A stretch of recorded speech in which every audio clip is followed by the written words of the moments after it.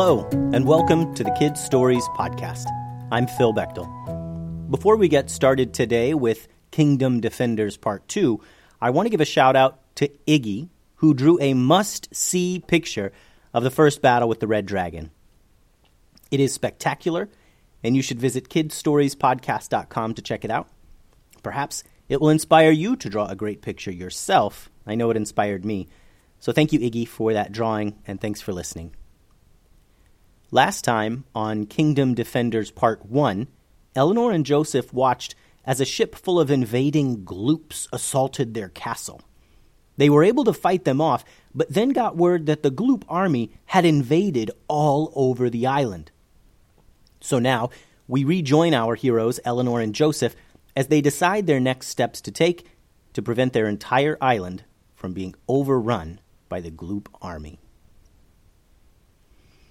Kingdom soldiers were busy preparing the castle for another assault. They had campfires burning all around the castle. They were finding more firewood in the forest. They were cleaning up from the battle and tending to their wounded. Eleanor and Joseph were chatting with their friend Horace, who had arrived just after the battle ended. Their father and mother approached with news. "Eleanor, Joseph, by now you know that the Gloop army has invaded the entire island, and things are looking bleak," said their mother.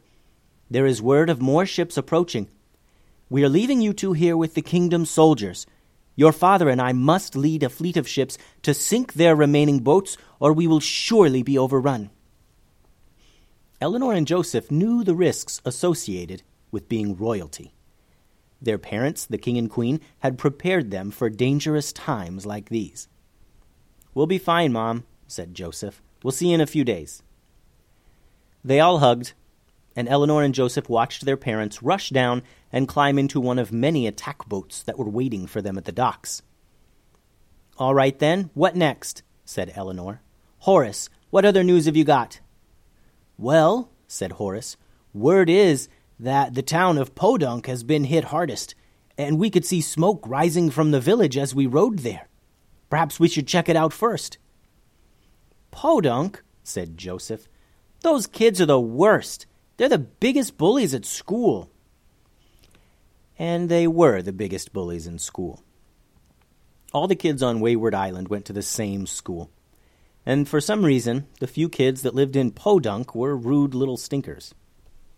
"Yeah, well, the entire town is on fire, so," said Horace.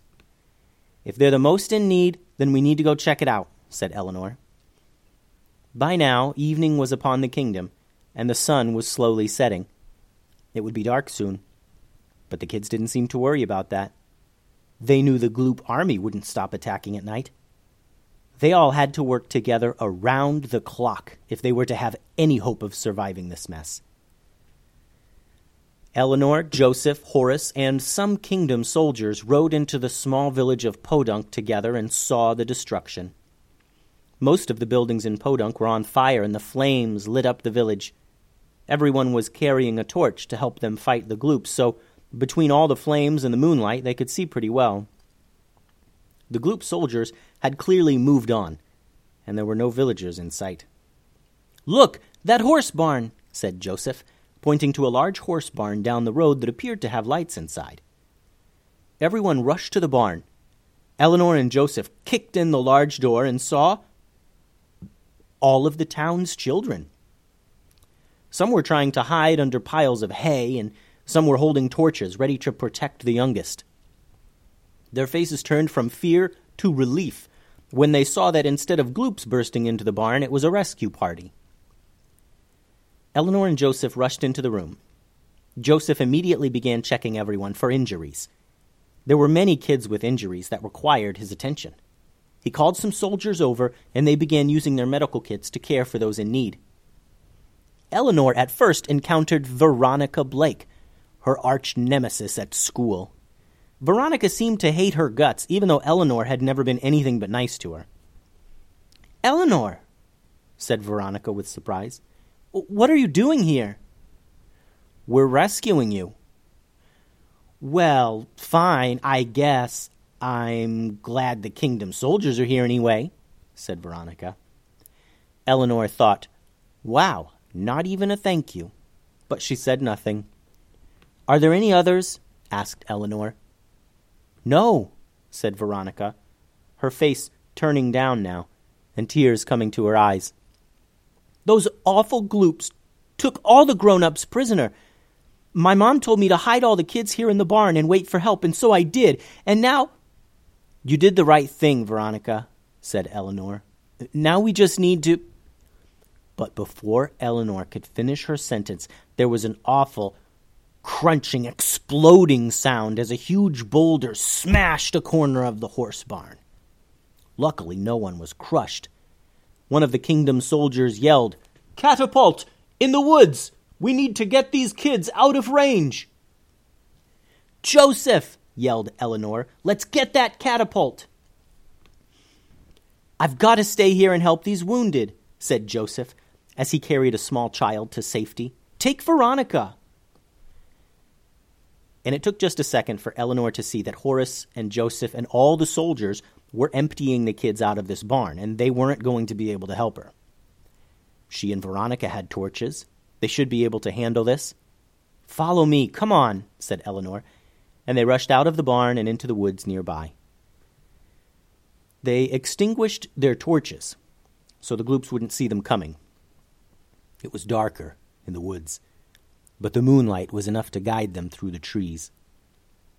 Eleanor and Veronica crept through the woods quickly, hunched down, their eyes darting from side to side, looking for any sign of this catapult. Then they heard a loud clunk and the creaking of wood as another boulder was launched. They turned their heads to the direction of the sounds. After creeping low for a bit, they saw it. In the moonlight, they could make out a large wooden catapult and 2 Gloop soldiers in a small clearing among the trees. "They're afraid of fire," whispered Eleanor to Veronica. "Just hold them at bay with your torch and follow my lead."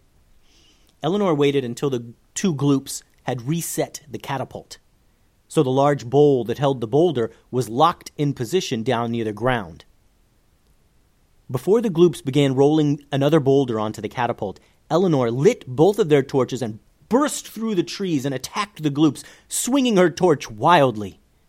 Veronica did the same, and the Gloops, caught completely by surprise, weren't even holding weapons.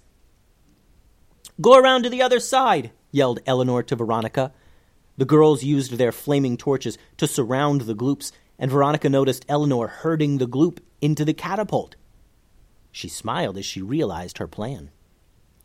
The girls kept stabbing at the Gloops, and they kept rolling backward in fear until they had rolled completely onto the boulder plate of the catapult. The Gloops were pressed against each other, squishing out of the way of the girls' flaming torches. "Now, Eleanor!" yelled Veronica. "Do it now!" Eleanor pulled out her sword and swung it. She cut the rope that held and activated the catapult. It instantly launched the 2 Gloops high in the air. The girls watched the 2 large spheres of gloopy evil flying through the night sky, the moonlight shining off of them.